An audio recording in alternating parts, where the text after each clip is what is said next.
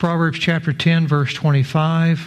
Proverbs chapter 10, 25. I'm kidding with you online. I'm totally kidding. I am totally kidding.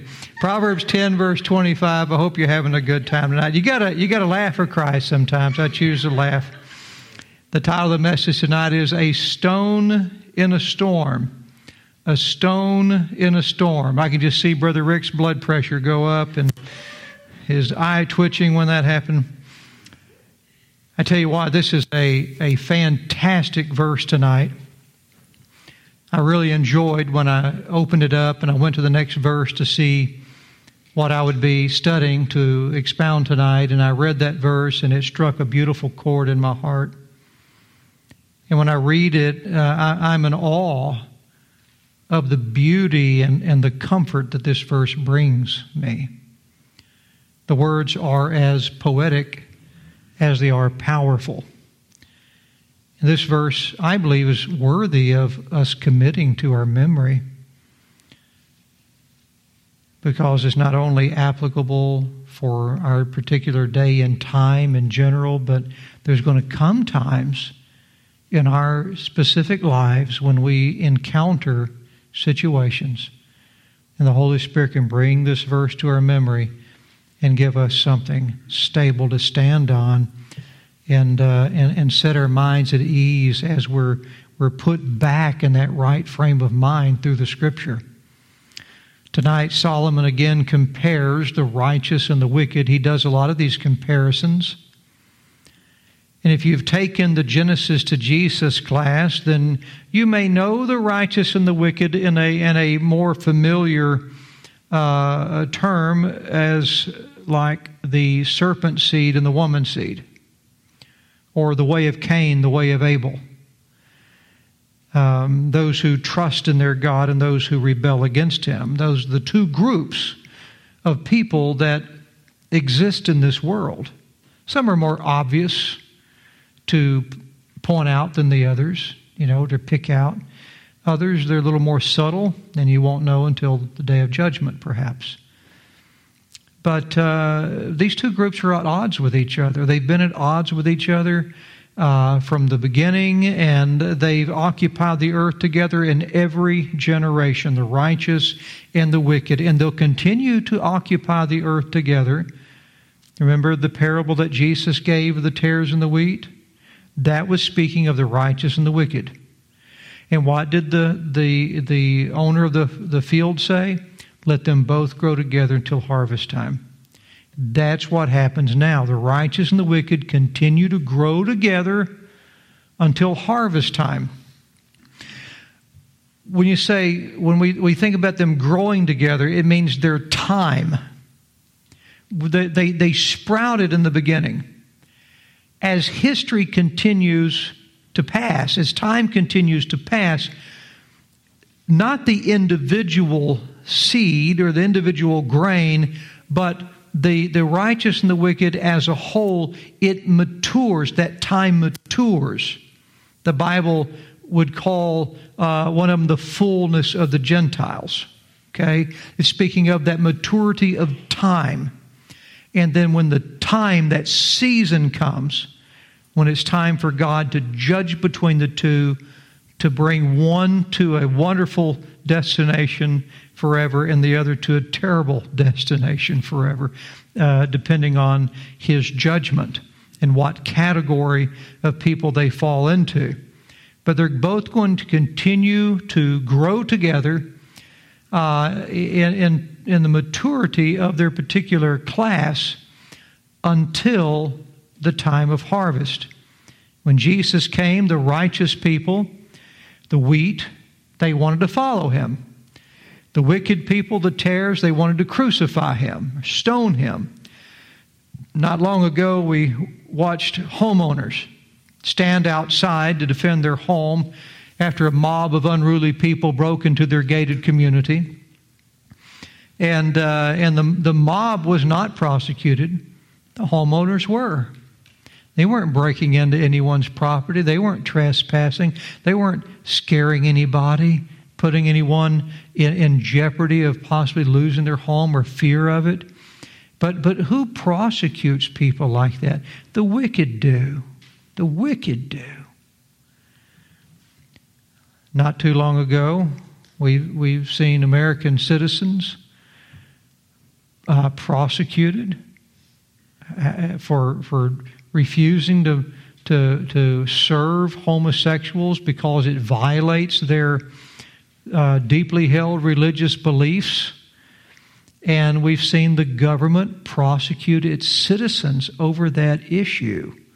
We've seen them prosecuting them over not making wedding cakes or not issuing marriage licenses, and them losing their jobs just because they stood on God's Word or they stood for law and order. Once again, that's the wicked persecuting the righteous. They've been doing it ever since Cain killed Abel. The wicked people are destructive people. They harm society. They harm individuals. They destroy themselves even. And because of that, because they're so cruel and they're so fierce, Solomon likens them tonight to a storm in Proverbs 10:25. He says in verse 25, as the whirlwind passeth. The whirlwind. Boy, in East Texas, or Kansas, they say that's a twister, all right? Back in the day. But he's calling a whirlwind here. Wicked people, Solomon said, are like a whirlwind. And a whirlwind is a hurricane-like storm. Yeah, if you're not near the ocean, it'd be a tornado.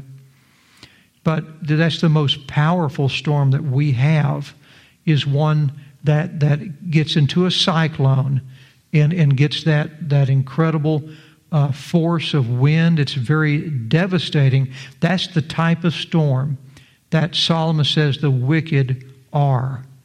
Not a rain shower, not a gentle, cool breeze on a summer's day, but a tempestuous whirlwind kind of storm. Hurricanes cause damage. Hurricanes wreak havoc. Hurricanes bring fear and death. And that's what the wicked do. Wicked people destroy societies. They destroy families.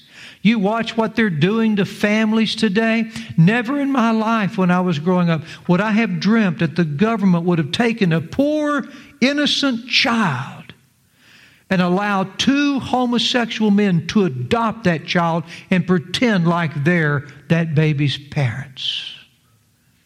Never in my life would I have dreamt that. But they destroy homes. They're destroying children. They're destroying the minds of our society. They will destroy you if you stand in their way, if they get the chance. It's the wicked leaders in our land that are oppressing their citizens. It's the wicked citizens who are breaking into houses, looting stores, lying, insulting, defrauding, and killing their fellow man.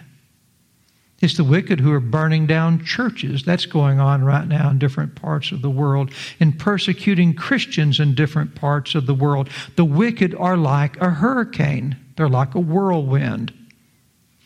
Hurricanes cause damage, they wreak havoc, and bring fear and death. But take your pens now, get ready for a blessing, and underscore these three beautiful words.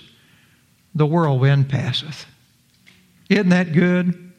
The whirlwind passeth. If we stopped right there, that would be enough to say amen on, praise the Lord, go home, hide that in your heart, and say, all right. But the whirlwind passeth, no matter how bad it is. I've seen a lot of storms. You guys here in Maybank, y'all have seen a lot of tornadoes come through. And no matter how bad that storm is, no matter how big it is, you can pull it up on the map. You can watch that radar come, and whoo, that's a big one. No matter how big and powerful that storm is, every storm passes. And as the whirlwind passes, the Bible says, look back in your text now, so is the wicked no more. So is the wicked no more. Sometimes when a storm comes on, it covers the entire sky overhead. I mean, every now and then, you can see the sun shining in one place and you can see, rain in another place. But most of the time, and especially if it's a large storm, it covers the entire sky. You can't see anything but clouds. You can't feel anything but wind. You can't hear anything but thunder and rain or hail. And it blocks out any appearance of the sun. And when this happens, it looks like the storm's completely in control where you are. And you can see that storm coming on. You can feel that wind. You can hear that lightning coming on. And if everybody in the city of Maybank were to join hands together and get out on the edge of town and stand there to protest the storm, there's not a thing you can do about it. It's going to bulldoze right on through, and it won't care about your feelings at all. You get a big old hurricane come through. Man, we watched. I've seen some of the damage going there, working for the state, and man, it just rips houses right from the neighborhoods, and there's nothing left. Nothing left. But maybe a slab, if they had one, or the little stilts, little pieces of stilts left that the house was built on, if they had that type of foundation. And it just wreaks havoc, and there's not a thing you can do about it. The only thing you can do when a storm like that comes is flee. And if you can't flee, the only thing you can do is try to find shelter and just watch the damage happen. Because you can't stop it. You can't stop it. But the next thing you know, the storm's no more. And in the same way, the wicked sometimes, they seem like they're in such control. It's like they've covered the sky. There's little hope of justice right now in our nation. I hear people saying, oh, well, they've discovered this, or they've discovered that, or they've got this or that going on, and you just think, man, I have no confidence in the judicial system at all anymore. They're not. You know, if it's somebody, they're not going to prosecute them. If it's somebody else, you know they will. I mean, it's just obvious. It's in your face. And you watch all of that happen, and you feel so helpless. You watch what they're doing to your nation, and it's the same way as the storm. You just crawl inside your little Christian house. You take shelter in it, and all you can do is helplessly watch as they're destroying your land, as they're destroying the nation you grew up in. It's a really hard thing to watch, and we're watching that today. But once again, the wicked may seem like they're in complete control today. It may seem like there's nothing you can do but sit back and watch the damage as it happens. And for the most part, at this time, that's true. Growing up in the era I did in the United States, it's hard for me to watch the wicked spread across the sky. I can preach against wickedness. Don't dare comment against it on Facebook, man. You'll have everybody get on you. They'll think you're crazy. They'll call you bad names. They'll get angry at you. I can't stop the wickedness happening in our nation.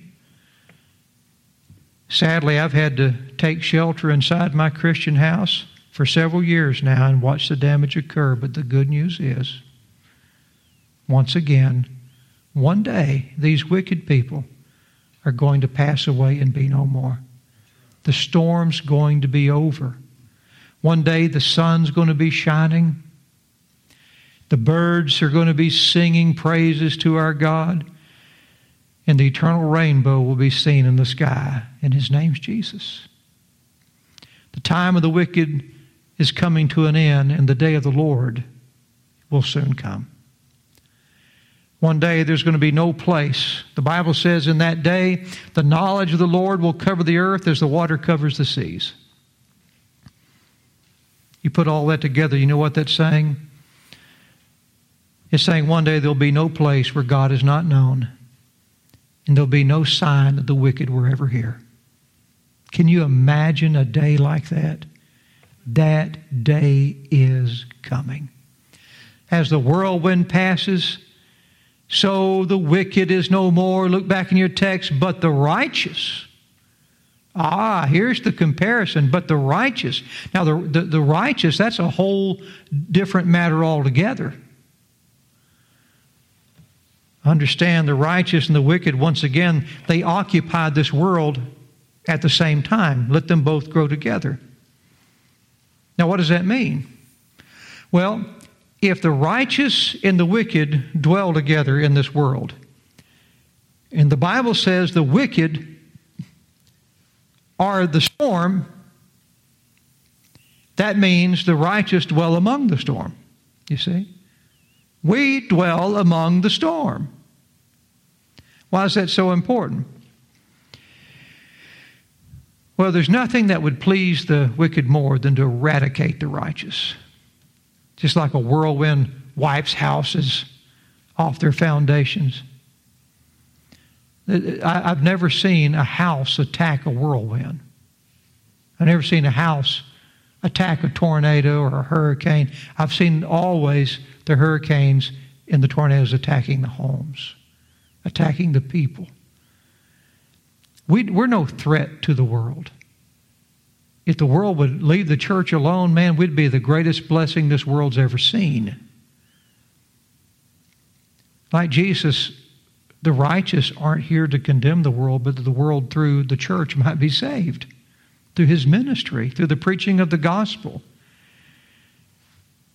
But we dwell among the wicked, which means we dwell among the storm. We live where the storm is at.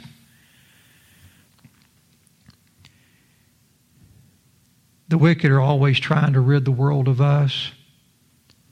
And so wickedness is a storm to the righteous. It's a storm that we must endure. You have to understand, don't fluff your nest up here on this earth and expect everything to be nice for you. It's not going to be. Since the wicked and the righteous dwell together, and since the Bible says that the wicked are like a whirlwind, we have to understand Christians do not live under sunny skies. They live under stormy skies. That's what we're called to face. That's what we're called to endure. That's the atmosphere we're called to be faithful to God in. But the storm will pass and the righteous will remain. Here's a kingdom truth for you tonight. The wicked pass like a whirlwind. The righteous remain like a rock. The wicked pass like a whirlwind. The righteous remain like a rock. Solomon said the wicked pass like a whirlwind, but the righteous, look back in your text, is an everlasting foundation.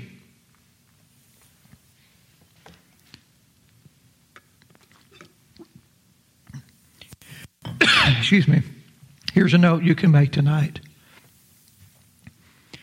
Every believer, understand the comparison. The wicked are like a storm that passes. The righteous is an everlasting foundation. The wicked and the righteous dwell together. That means the righteous dwells in the storm until the storm passes. But they remain like a rock. They're an everlasting foundation. Put all that together, and here is something you can put in your heart and bank on. And it's that every believer has temporary trouble in everlasting life. Every believer has temporary trouble in everlasting life. We have temporary trouble because of the wicked world that we live in. We have everlasting life because of the everlasting foundation we're standing upon. Deuteronomy chapter 33, verse 27. Deuteronomy chapter 33, verse 27. The eternal God is thy refuge. Now, what do we do in the storm? We seek refuge. The eternal God is thy refuge, and underneath are the everlasting arms. Where are the everlasting arms? Underneath. What's underneath you? The foundation you're standing on. How beautiful the Scriptures harmonize together. When you're here, you're called to live, you're called to serve, you're called to be a witness for God, not under sunny skies, but under stormy skies. With the knowledge that the storm will eventually pass away, that you will remain, and that in the meantime you have a refuge, and that is your eternal God. And underneath you, above you, there's stormy skies. But underneath you, there's everlasting arms. And you stand on those everlasting arms, and they hold you up so that you shall not be moved. Everlasting arms. He says, and he shall thrust out the enemy from before thee, and shall say, destroy them. Man, that's good. So what do we have? We have an eternal God that's our refuge in the middle of the storm. Underneath us, we have everlasting arms. You've heard that song, leaning on everlasting arms. That's where this comes from. And he that is our eternal God, who is our everlasting foundation beneath us, he shall thrust out the enemy from before us, which means the storm will pass. When the enemy is thrust out, the storm is gone. You know what's left after the storm? I have never yet seen a hurricane or a tornado wipe away a slab. Never. You see the splintered wood. You see the insulation. You see sheet metal. You may see bricks if it's a super big whirlwind. But man, you never see the concrete foundation pulled up and moved somewhere else. When the storm's gone, those everlasting arms are there. And those everlasting arms hang on to us. Why? Well, we're part of that foundation. We're part of that foundation.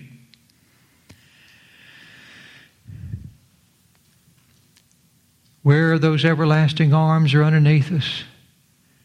They're the foundation of Jesus Christ, our rock, that we've staked our hope upon. Having heard the gospel, what do we do when we hear the gospel? When we hear the gospel, here we are. We're raised up in this world. Man, the gospel's so simple.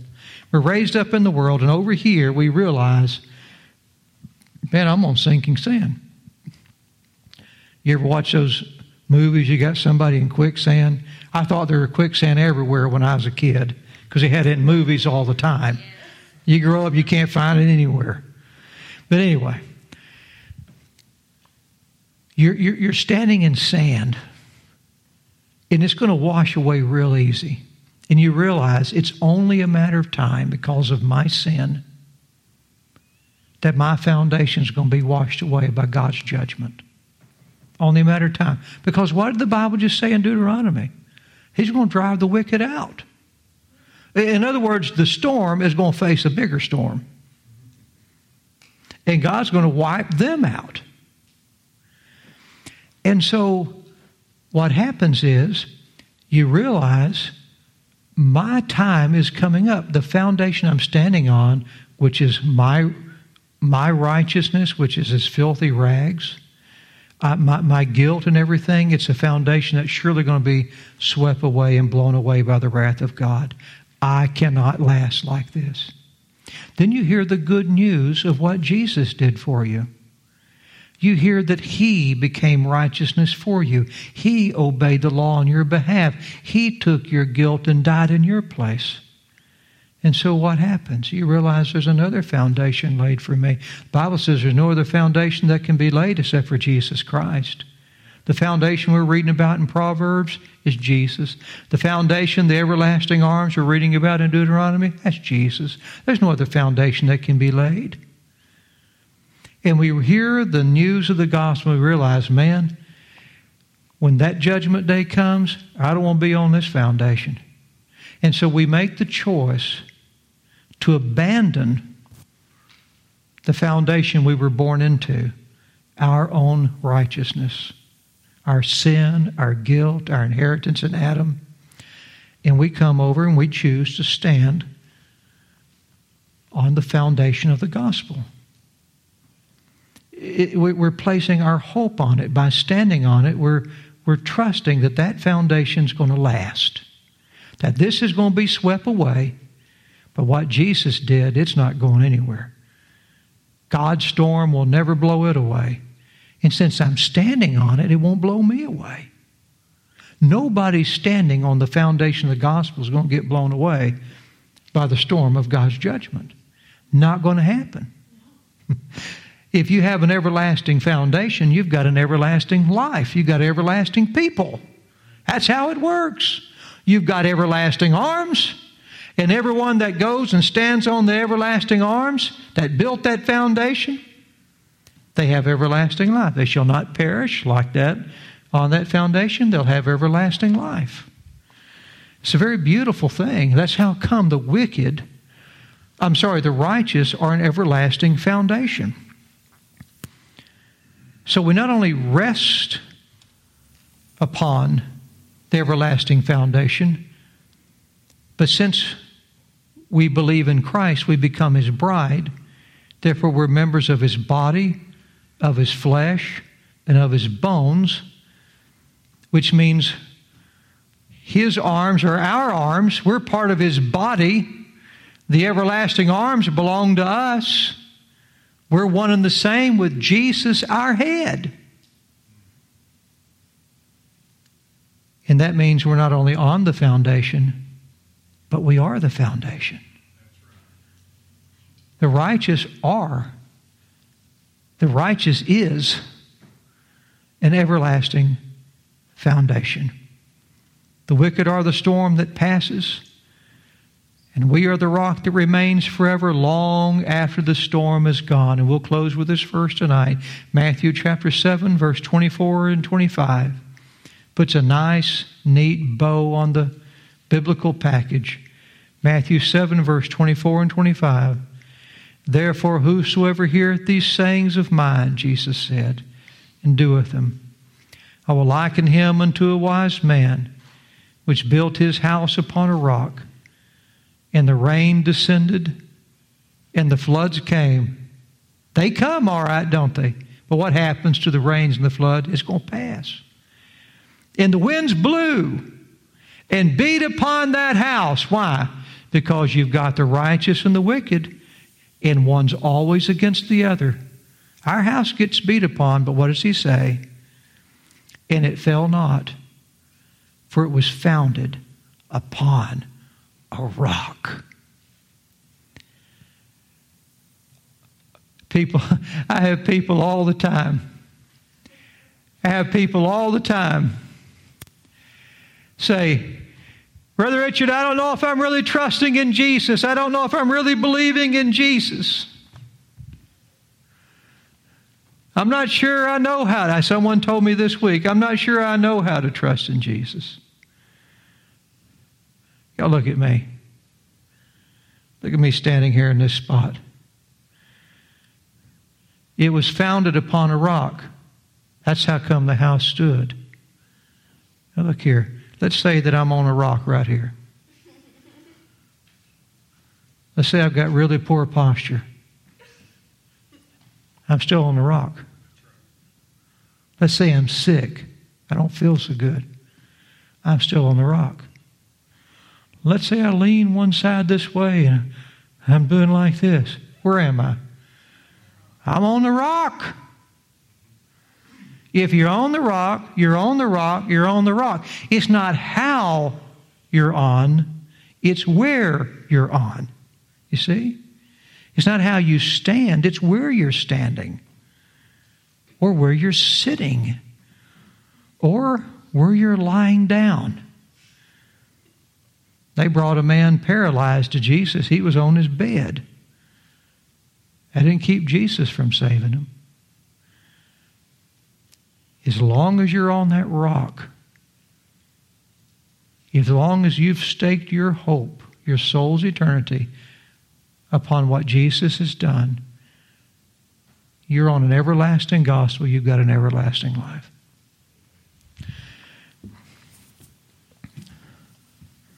Father, we thank you so much tonight. The wicked are here. The tares are growing up with the wheat. And Lord, they're choking our space. And they're grievous to us. And we're watching them proliferate your field. And like weeds do, they grow awful fast. But Lord, very soon, there'll be no more. But the righteous will remain forever. Because we've chosen, dear Lord God, to not build our hopes and dreams upon the foundation of Adam, to not follow the way of Cain, but to place our hope on the Lamb who died for us,